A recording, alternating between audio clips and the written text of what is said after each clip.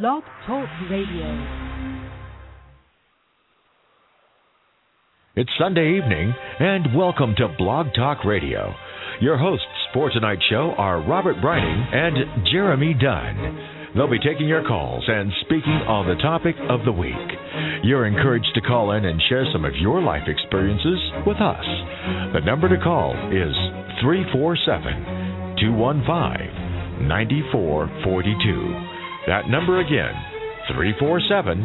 347-215-9442. Welcome to Pause I Am Radio. Good evening, everyone, and welcome to Pause I Am Radio. I'm your host, Robert Brining. Jeremy Dunn joining me this evening. How are you, Jeremy? Jeremy, are you there? All righty, then. It seems Jeremy's having some issues connecting, so are you there, Jeremy? I'm trying to bring him on. So as we're waiting for Jeremy to come on, I want to thank you all for joining us this evening. We're here every Sunday offering you your dose of hope, sharing stories of people living with HIV and AIDS, and we thank you for joining us. We also do run a social networking site for people who are into the social networking sites called Pause I Am, and you can find information on that and join the site at pauseim.com. Jeremy, just call back into the show. I don't know what's going on, but we're having some difficulties connecting. So I want to thank you all for joining in and hanging out with me this evening. I'm a little sick, as you can hear in my voice. I was playing soccer all weekend up in New York, actually all day yesterday, and we were playing at 10 o'clock until about we started at 12 and we were done around 10 o'clock at night, and it was exhausting, just time in and time out. Playing games with like very few, time in between. You had maybe like a half hour in between, and indoors a lot fast paced. So let me just bring Jeremy back on. Are you there? Yeah, thank you for hanging up on me. No, I think what the issue was is since you're logged in as a co-host with me, I think you were trying to bring yourself on as I was trying to bring yourself on. So as I was bringing you on, you were putting yourself on hold. But whatever, no big deal. You're here. So how are you? I'm good. How are you? I'm doing better. I'm a little, sick, as you can hear. I don't hear that. Hold on a second. Yeah, totally. Yeah, whatever. All right, he's gone. Wait. Hold on. So somebody just posted. Don't worry, he's already gone. Good. Okay. Yeah, I took care of that. But so tell me, how was your week? My week was great. Let's see. What did I do? Nothing. No. Well, today I got I went and got the Jeep all summer-ish. Took off the doors, took off the top. This is the first time in 4 years I've actually taken the doors off. Oh wow! I know. I'm thrilled. So is it because it's the first time you've gotten the energy up to take the doors off, or is it just the first time it's really nice? It's the first time that I've had a place to store the doors. So now I have my own garage, so I can put the doors in there. Oh, cool. Yeah. So that's it. So now I can drive around, look old butch, and just pray to God it doesn't rain. Right. That's funny. Yeah, because that always seems to. That always seems to happen. It always seems to rain. I love when you're driving in the rain and you see people pull over under the underpasses, under the bridges, and they put up and they're trying to put everything on, put the hood back up and everything, but exactly. Whatever, but it's always nice. So before you came on, I was just talking about how I was up in New York all weekend playing soccer. I played for the Falcons here in Philly, and we sent two teams up, and my team finished 8th out of, I think, 24 teams. And the other Falcons team finished 4th, so, we did really well. It was good. It was exhausting, and I'm tired. I'm beat. I'm bruised. Like, it's brutal. It is brutal. And, all I wanted to do because you're stuck at the Chelsea Piers all day, and you're stuck there, in the gym playing, and there's really nowhere to go to get food. And I literally walked out to have a cigarette in between my games, and the guy is selling organic hot dogs. How is that possible? Organic hot dogs. Let me think. Organic hot dogs. Let me think here. Hold on. maybe the trees where the hot dogs were grown, because hot dogs come off of trees, you know. Okay. It's true. It's true. There's a hot dog tree. Okay, if you say so. Yeah, you plant the wiener between the buns and it grows. Oh, my Lord. But no, I thought it was funny that they were trying Sorry, to... that's funny. Oh, goodness. Yeah. Oh, God. So it was a fun time. It was nice to spend time with people and hang out and just to be in the atmosphere with other gay soccer players. It's kind of fun. So, you know, I made new friendships and we had a good time up there. And, you know, we had fun. That was the main part. Good. Now, you were in New York. You were in New York. Did Daniel Bauer come see you?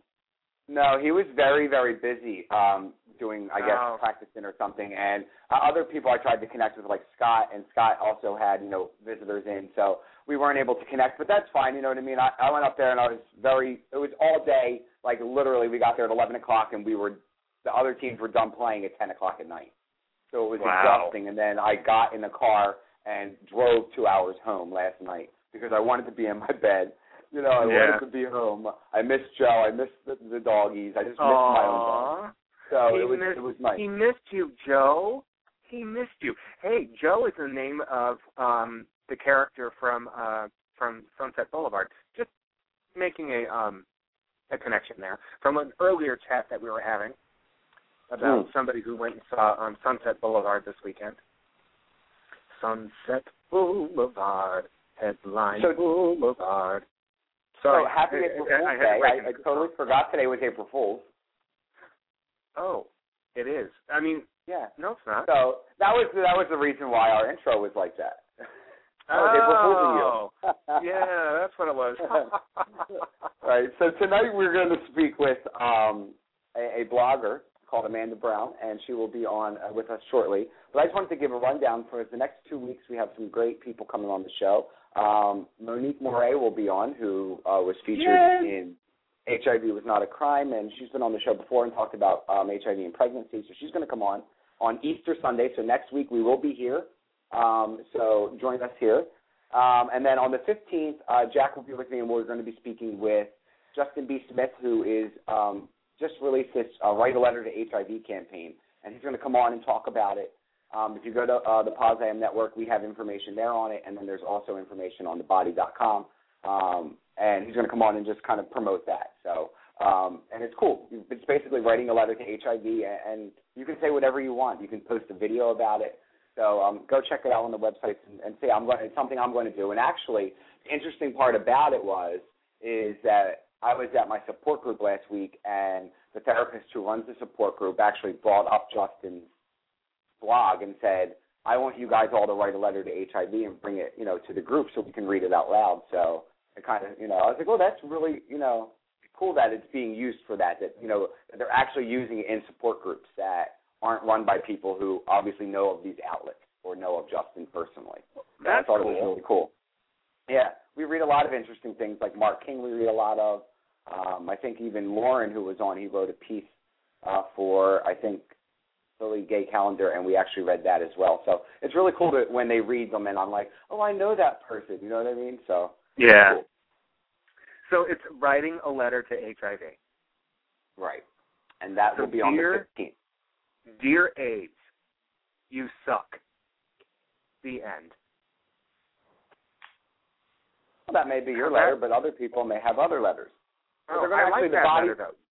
Dear AIDS, you suck. Well, actually, the body is going to do this whole, I think, or thing with it, or Justin is actually going to do this whole sort of, I don't know, big movement with it. So we'll see how that pans out. That's cool, though. I think that's it's a great idea. Yeah. Why didn't we think of it? I always brainstorm and try to think of ideas, and I'm sure you do the same. And every, person who's in any kind of business tries to do something that's different and outside the box. And, it's cool when I see somebody who, I know is doing his best to help those living with HIV by sharing his story, have a great concept. Justin is really an amazing, he's an amazing advocate, and you just learn so much from him. And he's really always out there, and he inspires me. Another thing I wanted to talk about, actually, before our guest comes on, is there's two things I wanted to talk about. One was AIDS Healthcare Foundation is doing this condemnation tour where they're hitting 25 states hit hard by HIV and AIDS, where they have high infection rates, and they're sending an 18-wheeler stocked with condoms and HIV testing kits, and they're going to basically do it a lot throughout basically a lot of it's the South. That's where the highest infection rates are. And they're basically giving out free condoms and free testing kits to kind of promote awareness. And they were recently in Baton Rouge, and they partnered with Aspirations, who is run by Joyce Keller, who was on the show recently, and she wanted me just to mention it. So if you go to AIDS Healthcare Foundation, and you can search condemnation tour on Google, and I'm sure information will come up on Facebook or whatever. But I just think it's a really cool idea. It's caused a lot of controversy. Sometimes people don't like talking about sex and condoms, and to actually put it on an 18-wheeler and drive across the United States, I think is friggin' ballsy, and I think it's awesome. So I think that's great. Oh, I think it's fantastic. Are you kidding? If I had doors on the Jeep, I'd put them on there. But now you don't have doors. I know, damn it. Damn it. I'll just have, you know what I'll do now that I don't have doors? I'll just wear one. I wondered what that would do. What do you think? Do you think I'd get arrested for wearing a condom? Yeah, and that's what, like as a pin, kind of like TLC used to do back in the day. No. Oh, over your head. No. Yeah, over a head. Okay, I don't want to hear anymore. So no pants. Take the pants off and just wear the condom. That's it. So drive around. I see Amanda on the line, so I'm going to bring her on in 1 second, but I do want to mention one more thing. Positively Aware magazine just put out, they do a day with HIV in America, and it's September 21st, and, Jeff Berry's been on to talk about it and promote the campaign. They just released a book with a couple photos, that were chosen. I'm sure so many they have on the website. But A Day with HIV in America, if you Google it, you'll find all the information there. They just came out with a book. It was like $20. It's color, and yours truly is in it, along with some other familiar faces like Jack and Dab Garner. So definitely go check that out and support the cause. There's amazing photos in there, and you get to see real faces of people living with HIV, and it's just incredible to see how it ranges from, there's babies to every person under the sun. So you want to go check that out. A Day with HIV in America book is out, so go get that. I thought it was really great. You there, Jeremy? I'm here. Okay.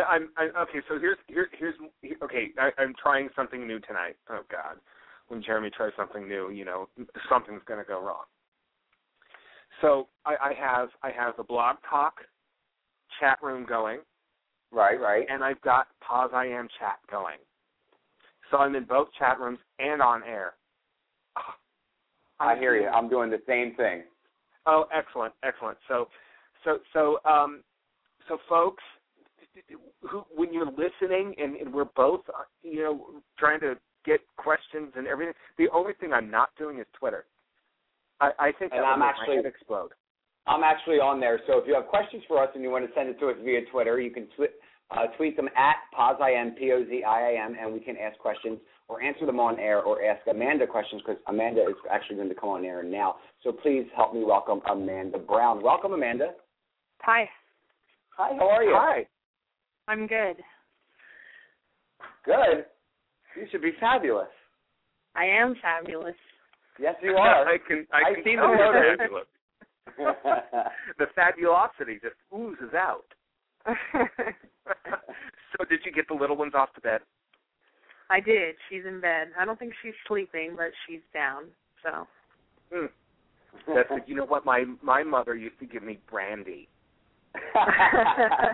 She really did. She used to give me brandy, and I would sleep through the night. Little did I know that she was giving me an entire bottle. Yeah, some nights I wouldn't mind giving her a little brandy. How old is she? She just turned 3 in January. Oh my gosh!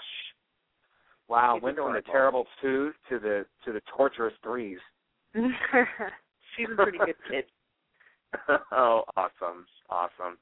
So So tell us about you, Amanda. Tell us about yourself. Well, I mean, this show is about you. So let's start from the beginning. You were born when? I was born April 15th, 1979, in Hyannis, Massachusetts. Did you just say 1939? I wish. Oh, 1979. 1939. Wow, you look great for being 106. Yeah, I do. I wish. I wish I could say I was born in 1999. Oh, right? God. The privileges the kids have today. I know, kids. What's the matter with kids today? I said kids. Anyway, so tell us a little bit about you and yeah. Start off with when you were diagnosed. Yeah. What? Give us the diagnosis story. Okay, so there's not really a whole lot to the story. I decided I went to Brigham Young University for college, and I wanted to go to med school, and so I was studying health promotion and education there. And after 9/11, kind of got this wild hair that I wanted to join the military, kind of carry out my dad's tradition of serving in the armed forces, but he didn't have a son. So I decided to join the military about 6 months later, and I was raped while I was serving in the military, and found out shortly after that I was positive. So That's really all there is to the story. That was in 2002. So it's been about 10 years this August. It's been 10 years this August. Wow. Now, when you found out that you were positive, how did they break it down to you? Because I know a couple of people that we've had on the show previously, it's done in a different way when it's done, through the military. Well, originally I started on medications, and so I wasn't tested originally, and I was sent home prior to even getting a result that way. So I actually went to my local AIDS foundation and got tested, and the test came back indeterminate at that time, and then I had to retest, and then I tested positive on that second test. But yeah, I went through my local AIDS foundation, and they were the best. That was probably the best thing that could have happened, because being in the military, it was probably one of the worst experiences being on that side of the medical field. Mm-hmm. I don't know if it was because it's just male-dominated. It was a horrible experience to have to deal with that, and then to have to deal with it as a member of the military seemed to make it all a little bit more difficult. So I was glad that the experience in finding out that I was positive was through another entity entirely. Well, yeah, I'm sure I've heard some horror stories about finding out, like, on base or whatever the situation may be. Now, you don't have to answer this if you don't want to, but now, were you able to prosecute the people that raped you or the person that raped you? We did. Okay. He served 10 years for attempted manslaughter, and he was released last May. So he admitted it, and it made the process a whole lot easier, and just kind of moved forward from there. But I don't really hold any feelings of resentment at this point in my life, but, I mean, there have been times where when I spend $700 a week for medications, I get frustrated knowing that my tax dollars were paying for his health care. But right, yeah. That's what it is. Yeah, it's true. So what about now? I mean, that is such a traumatic event to go through. And I can't even fathom, I can't even put myself into your shoes, because I just don't know. I haven't been there, right?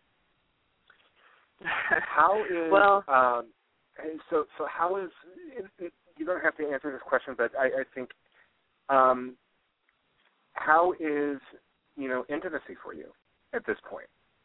I know it's, 10 years later, but. Well, right. Well, I'm not currently in a relationship with anybody, but in my last relationship, we were together for about 4 years, and it was an issue, and I hadn't dealt with the rape at that point, and my partner at the time urged me to get into counseling, and unfortunately at the time I wasn't ready. I wasn't ready to go to counseling. I wasn't ready to sit down and talk with anybody about what had happened and how it had affected my life.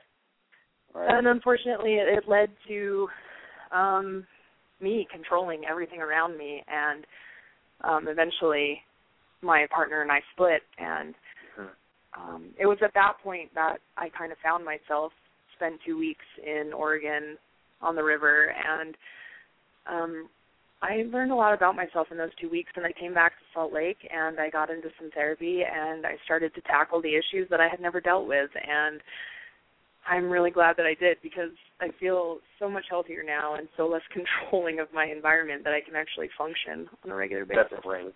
I think that's fantastic that you were able to do that, and because as we all know, and I ask the question because we all know that physical intimacy is so important to any relationship, and that's just part of it, right? And I think and I think I really do commend you for tackling it and going head on into this. It's got to be just a traumatic experience all the way around. So good for you. I think even more so than that, I live in a really conservative climate, and the stigma here is that you are either a drug user or a whore, for lack of a better term. And so I've had 4 knee surgeries in the last 2 years, and every time I go into the hospital, they look at me and say, you know, do you do drugs? And I'm like, no. And they're like, never? I'm like, no. Smoke? No. And I'm like, why don't you just ask me? Just ask me how I got it. That's what you want to know. Just ask. Right? So frustrating. I love that dance. Yes. Oh, gosh. Yeah. So what about your military career? Tell us a little bit about... I was in basic training at the time, and so I wasn't...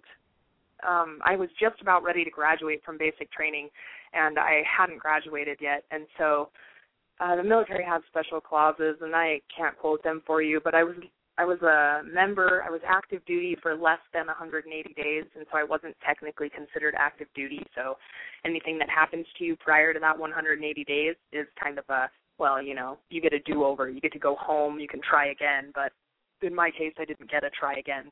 And quite frankly, I didn't want a try again. Right.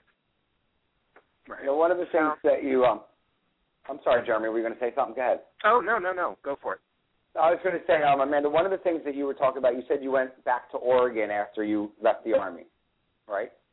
I did. Okay. Well, excuse me. Go ahead. After my relationship ended, I went to Oregon for 2 weeks. My mother and father live in Oregon, my sister and her kids, and so I went there to kind of pull my life back together for a couple weeks to try and figure out where I was going and what I wanted. Right. Well, one of the things that I was reading in your bio is that after you were diagnosed is when you came out of the closet, right? No, I don't. I was actually. Well, that was when you accepted out of the fact closet that you prior. were. Because I was dating an individual when I went into the military, and her and I had been together for a year prior to that. So,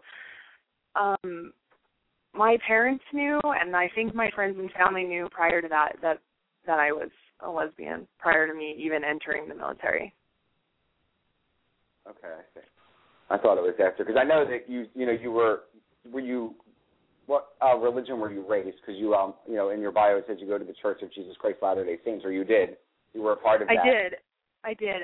I was raised Catholic, and we were kind of that family that went, Easter, Christmas, those kind of things. We weren't. Yeah, the CNE Catholics. Yeah, I'm very familiar. The important days.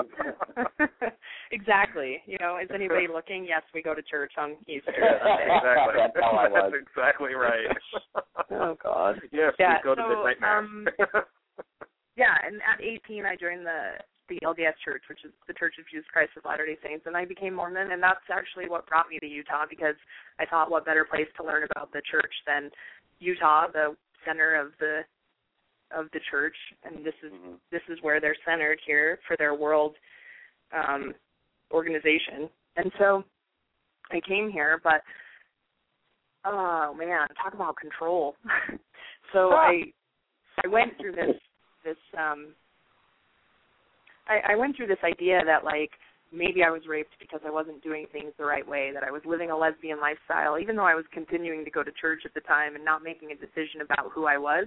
I thought, maybe these things are happening because I'm not living my life the way that I'm supposed to be. So I went back to church, married a man in the temple, and realized within a week that I had made probably the biggest mistake of my life. Mm-hmm. So, go ahead. No, go ahead. So did you a divorce? We did. We gave it a go. I mean, we tried for a year. I immediately left the church after the marriage.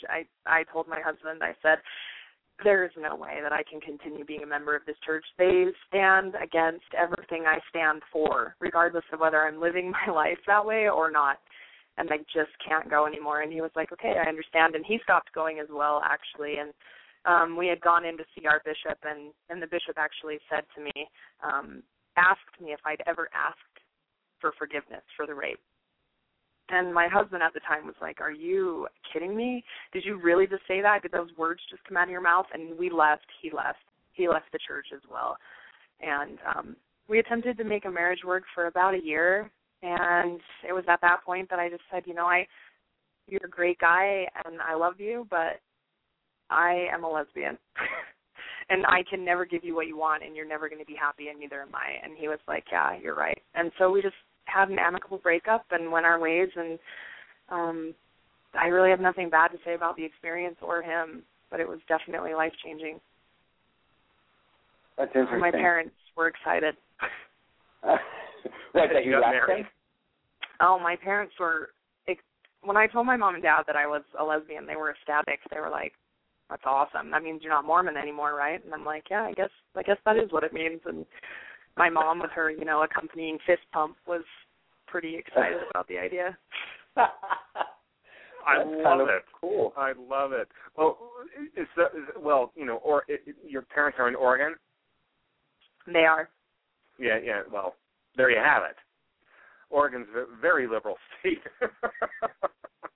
My parents are actually quite conservative, so I found it interesting that they so openly welcomed it. I think they were just so against the Mormon church that they probably could have cared less what I was doing, be it drugs or men or women. At that point, they would have been altogether happy as long as I wasn't a Mormon. Exactly. What do you mean? We brought you up Catholic? Albeit C&E Catholic, but really? Seriously? You went to the Mormons? They think that there's a planet up there that they're going to. Yeah, that's true. They do.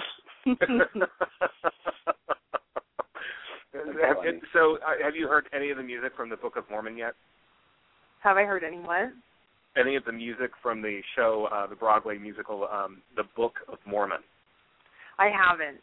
I tend to kind of stay away from anything Mormon related. I mean, I live in Utah, so it's like I'm inundated with Mormon everything, but I try and stay north of a certain street, and usually you don't run into much Mormon if you stay within the boundaries of Salt Lake City. That's funny. Well, no, seriously, go check out the show. It is absolutely hysterical. It was written by the two guys who do South Park. So. Oh, I'm sure it's great then. Oh, it's fantastic. Oh, yeah, it's very good. The guys anyway. that write South Park were Mormon themselves, actually. Yeah, that's right, they were. Yeah. Mm-hmm. Oh, that's funny. So, it's a very funny show. Let's do this. What are we doing? Let's take a quick 30-second break. Okay. And we'll be right back with Amanda Brown. I contracted a preventable disease from a guy that looked good and smelled good but never mentioned that he had HIV. But he is not to blame. I should have loved myself enough to protect myself. But through it all, I found self-love, and it's the greatest thing I ever felt. I was never less than or equal to AIDS, but always greater. I just realized that not caring for myself or my body, I was my biggest hater. I am author of The Naked Truth, Marvelyn Brown, and I am greater than AIDS. And you're listening to Pause I Am Radio, and we have blogger Amanda Brown with us. Amanda, your website is hivpositivelypositive.org, right?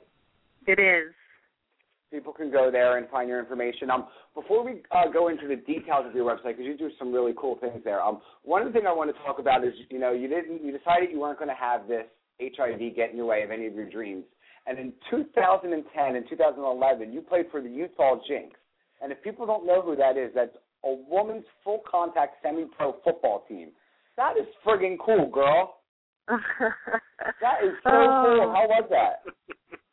It was crazy. I mean, girls don't get to play sports like that growing up anyway. I mean, there's no women's football in high school. And here and there you hear stories about the courageous girl who decides to play for the men's team. But, I mean, really, we don't have those kind of opportunities. And I thought, I've got some serious anger issues and could probably use a good outlet. So I decided to play football, and I absolutely loved it. And I didn't know anything about playing the game. I watched my team play every Super Bowl, but I didn't know a whole lot about the game, and so it was really fun to play. Unfortunately, the week before the first game in season 2010, I blew my right knee out, complete ACL, MCL, lateral medial meniscus, broke the femur, broke the tibia, horrible injury.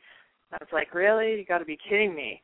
And so I sat on the sidelines the whole season, and then once I got better, I decided to play in 2011 and worked really hard at being able to step on the field, and I did, and we had a winning season, and the last game I had the exact same injury on my left leg.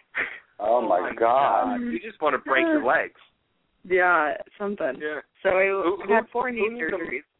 Who needs a mafia boss to come break your legs? You'll do it yourself. You'll just say, hey, you know what? If I don't pay you back, I'll break my own leg. Thanks. I'm good. Yeah, no kidding. I don't need to worry about HIV. Geez, all my bones are going to break out. Hey, so we actually have a question coming out of the Pause I Am chat room, and it's a silly question, but Greg is asking Amanda, who's your favorite South Parkian? His Butters. You know what? I don't watch South Park. I don't watch TV a whole lot, and I could only even tell you one name, and that's Kenny, and it's because he's always dead. And so that's the only person. I couldn't even name anybody else in that show. Cartman, Kyle, Stan. Oh, yeah, I love that show. God. I like the round, chubby kid, like the main character Cartman. guy. Yeah, that's I Cartman. think I like him. So. Cartman's awesome. Yeah. But I don't have a lot of time to watch TV. When you were talking about playing football, and you were talking about how it was an outlet for you to let go of all your frustrations, and I can totally relate to that because I play soccer, so that's kind of like my frustration. Way to get rid of it all, kicking that ball around and running around. So I can totally relate to that. Were you open with your status when you played to your teammates?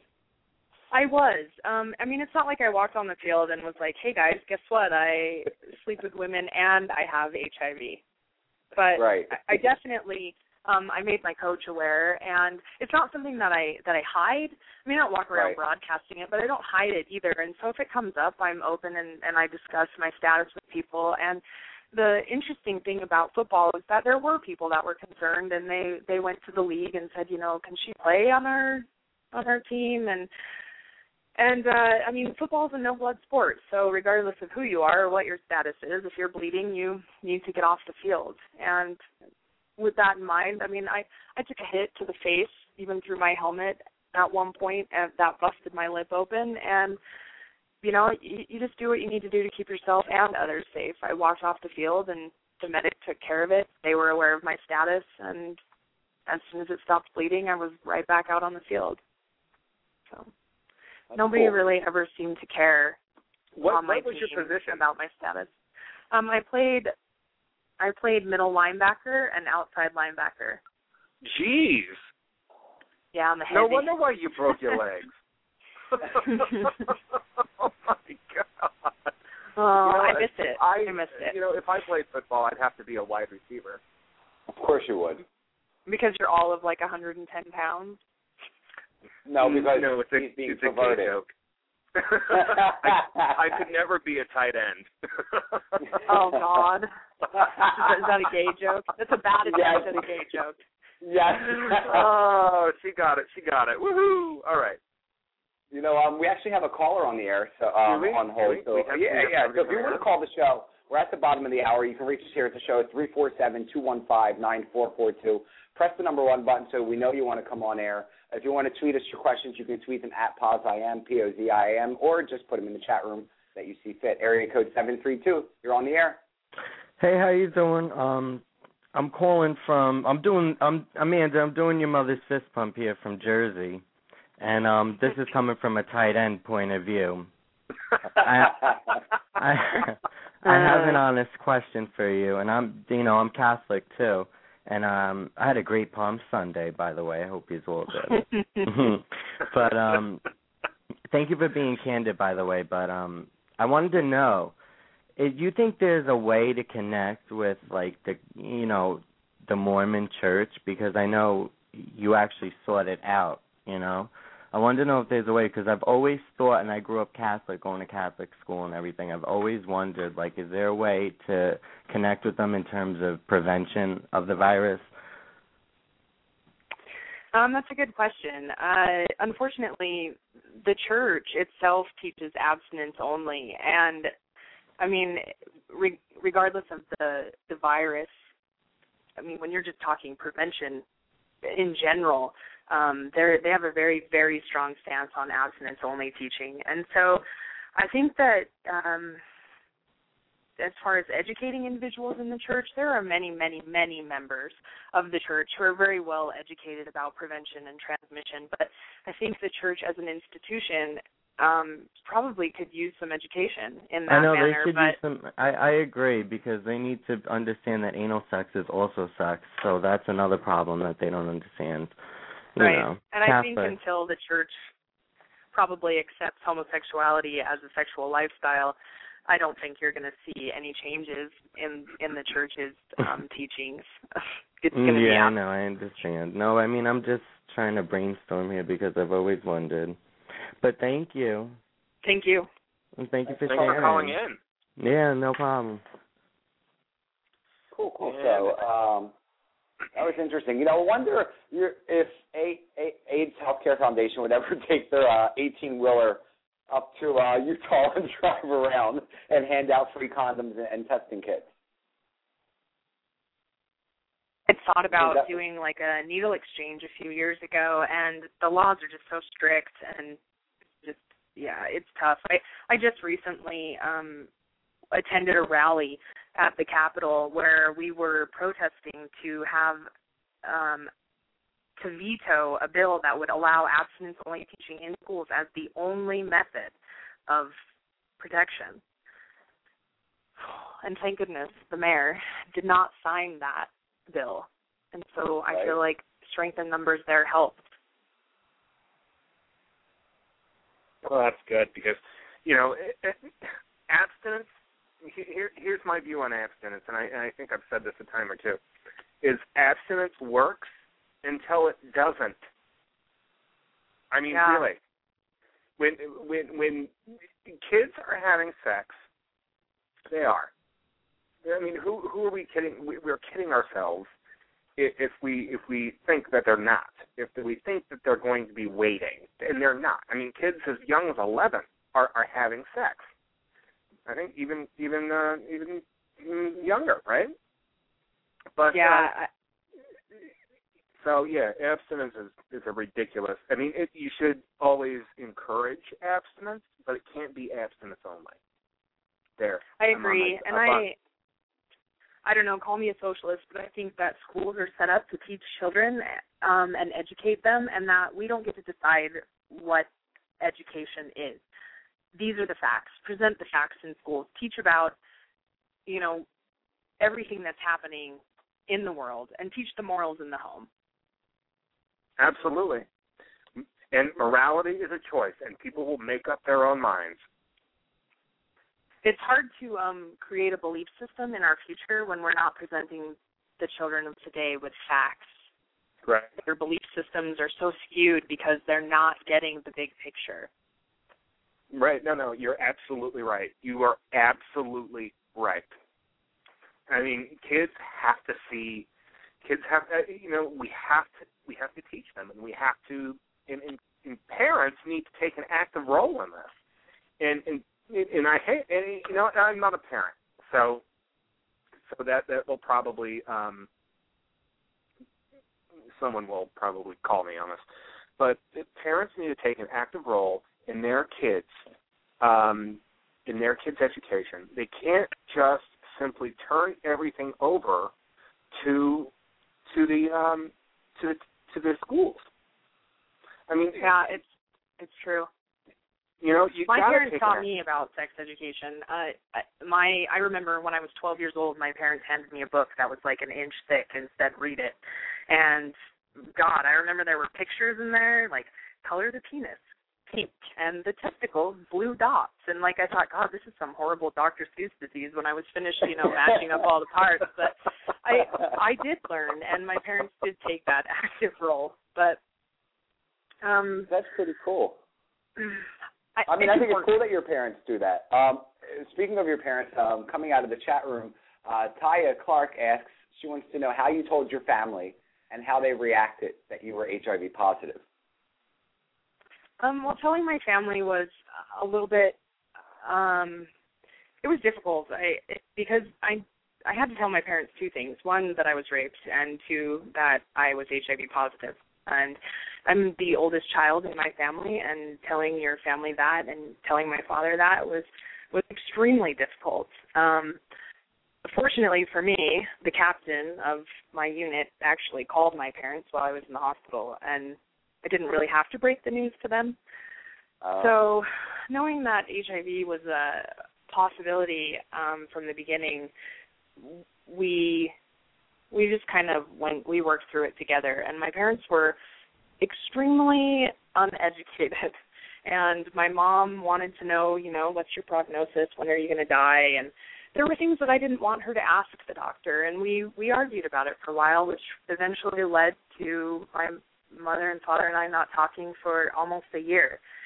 And it was after a year that I finally said, enough is enough, and you're my family, and I love you unconditionally, even though I don't agree with you.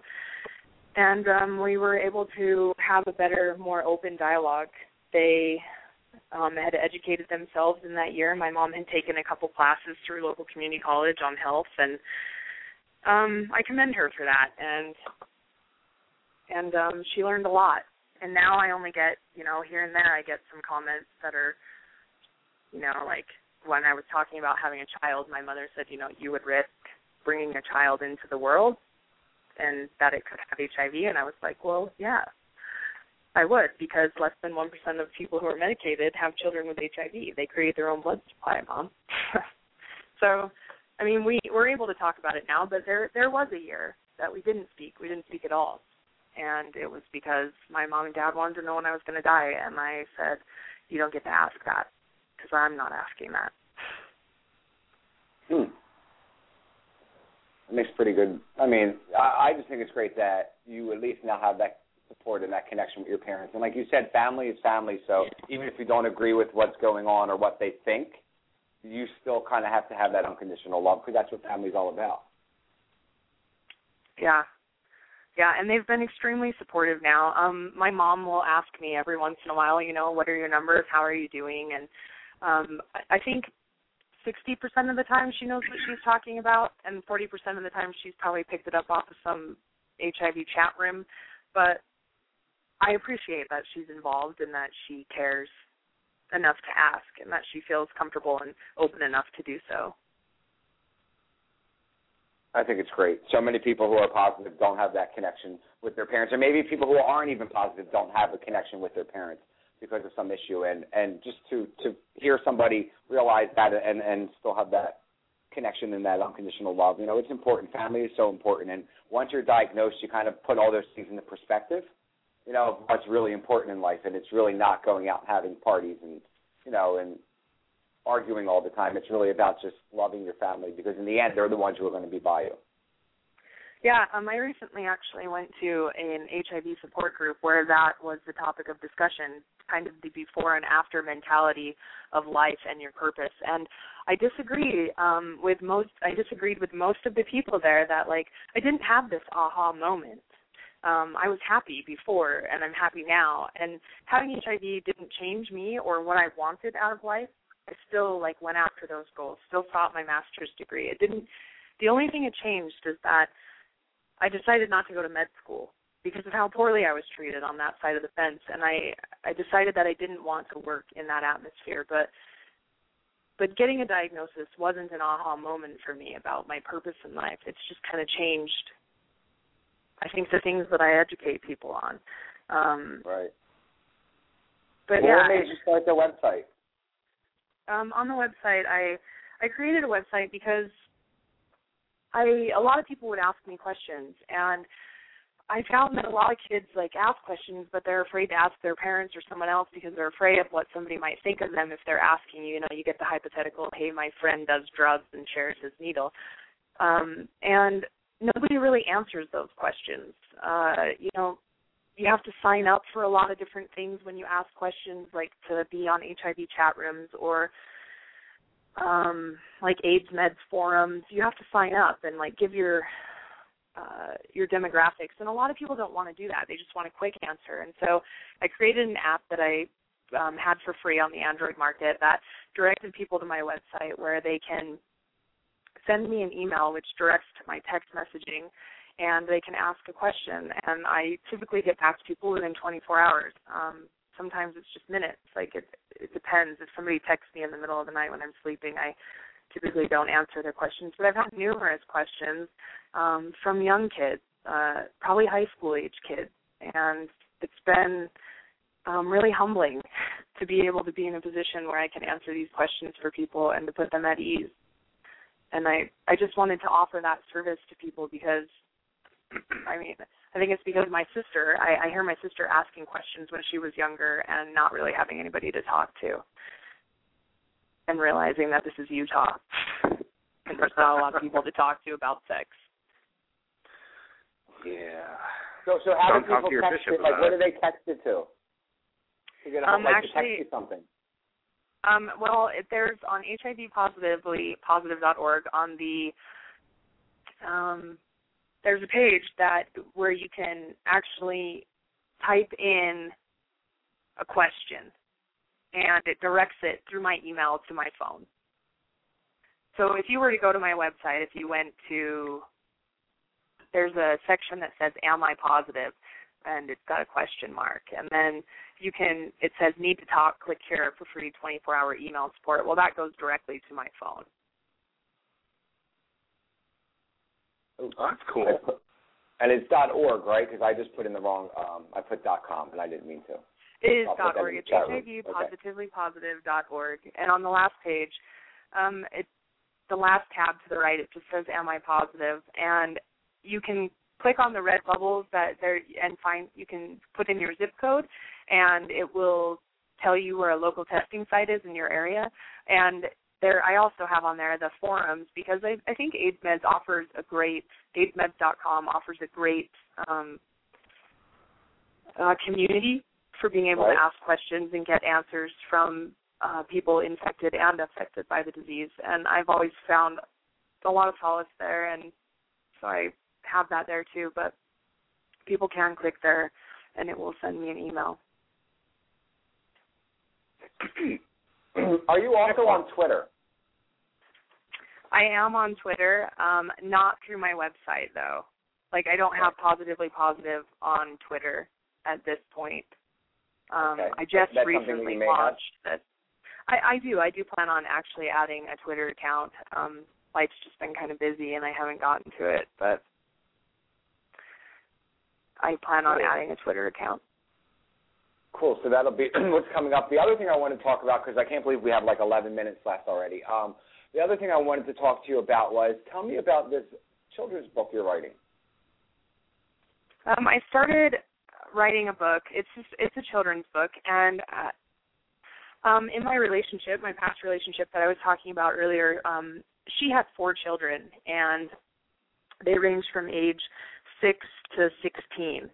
And we were very open about my status with the kids, and they faced questions in school and in other relationships. And we began to teach the children the Black Army versus the White Army kind of story with, like, those microbial plush dolls that you can purchase online that are oversized. And I've always wanted, when we first started talking to the children about HIV and what it was and how it affected me, we looked for children's books, and we couldn't find very many children's books that actually tackled the issue of HIV as a disease. And the ones we did find were lengthy and, in some instances, just too textbook for children. And so I started writing this children's book, and it's about a little boy who gets sick, and he misses school, and his friends and peers start to ask questions, and he decides to disclose his status to the classroom at the school science fair. And so that's kind of the basic outline of the story. But it's just a children's book. It's for kids, probably age 3 to, 12. Cool. And when do you, is it something that you just started, or? It's something that I just started. I have the story written. Okay. I don't draw, so if anybody wants to illustrate, yeah, I've got the story down, but not the drawings. So. I see. Well, there you go. Maybe somebody who's out there who's an illustrator who's HIV positive would love to do that. Yeah, I can draw, but I don't think stick figures will sell. So. Something about that doesn't tell me. I don't think stick figures for little kids. I don't think that's interesting enough. Jeremy, are you still there? Jeremy, are you there? I'm going to go. Yeah, I was actually on mute. I was getting a drink of water, and I didn't want you guys to hear the fountain going. Oh, I gotcha. So sorry. No, you're fine. Do you want to take the question, or? Yeah.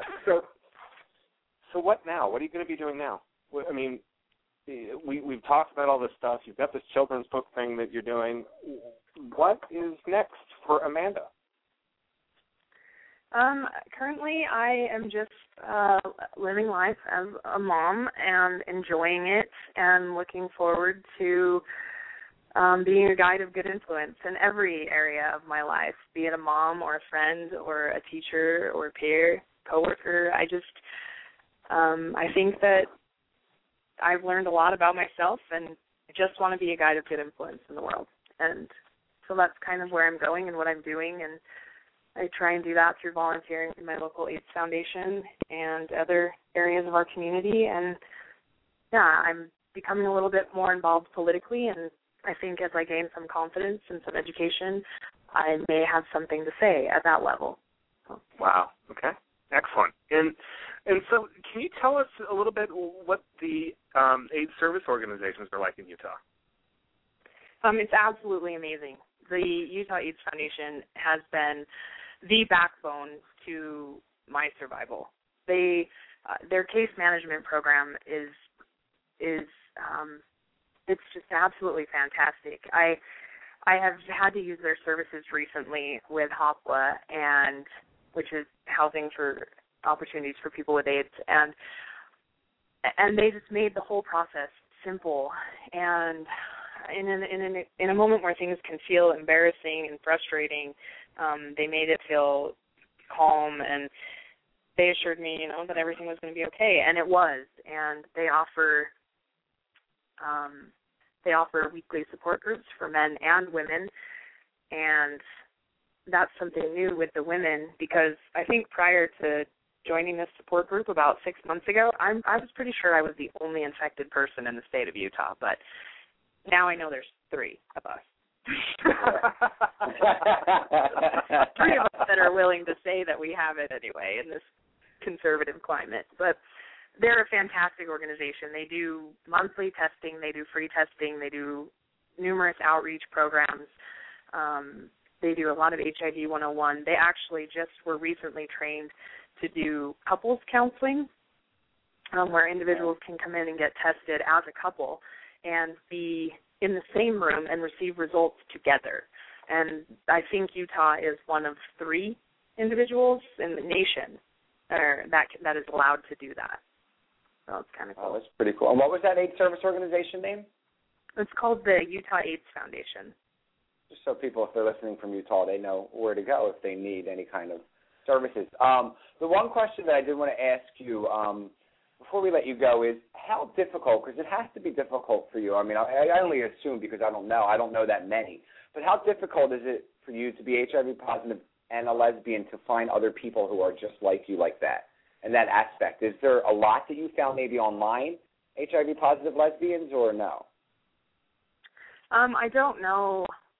I don't know very many HIV positive individuals, and I think HIV positive lesbians is kind of its own class as well. All the women that I know that are infected are actually heterosexual, and so I don't know very many women that are infected, and I don't even think that I really know any online. I don't spend a lot of time online, but you know a few that are what? I know a few that fall into that category that I'll connect you with on Facebook. Nice. Yeah, that's great. I think it would be great for you to have that kind of support. I think we're kind of a small breed. Well, I think it's great. You know, I think the texting that you're doing, the book that you're writing, and just sharing your story, I think it's so cool that you played football. I got to tell you, I think it's the coolest thing in the world. Thanks. I love it. I think it's so cool. So Thanks people for the can go opportunity.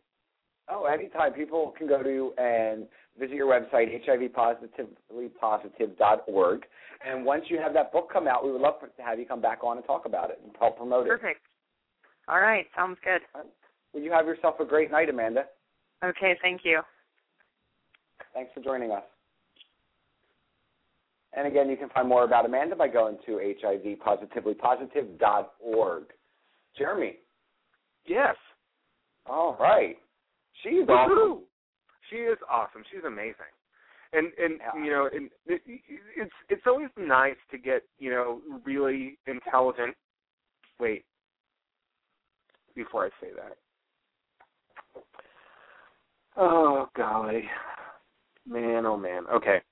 It's really nice to have amazing people come on the show who are intelligent and round up on making a difference, and it makes me very, very happy.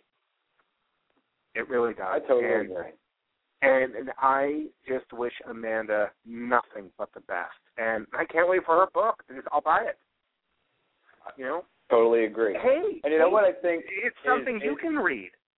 Yes, I'll read it too. Whatever. And there's like pictures and everything for you, Robert. Yes. The other thing that I want to you think you're funny.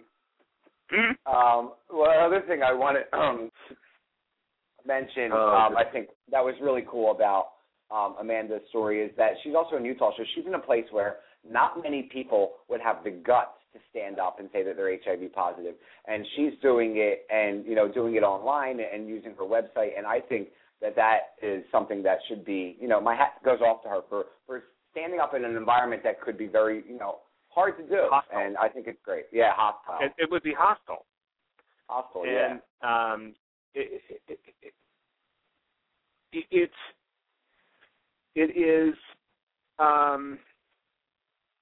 It's hard to just handle all of that, you know? I mean, when you don't have a supportive environment. Hey, we're down to our last, how many seconds here? I'm sorry. No, you're totally fine. Yeah, we want to thank our guest. 20 seconds. Yeah, we want to thank our guest, Amanda Brown, hivpositivelypositive.org. Go check her out. More information on myself and the show, posIam.com. Jeremy, you can go to positivelyspeaking.com. Next week we will be speaking with the fabulous author Monique Moret, so don't forget to join us for that amazing show. Hope you all have a great night, and don't forget to watch The Voice tomorrow and vote for Jamar Rogers and get him through the live show. Absolutely, vote Jamar. Go Jamar. Go Jamar. That's he was right. a great guest. I loved having him on the show. So anyway, everybody have a great evening and great week, and we'll see you next week. That's right. Bye, everyone.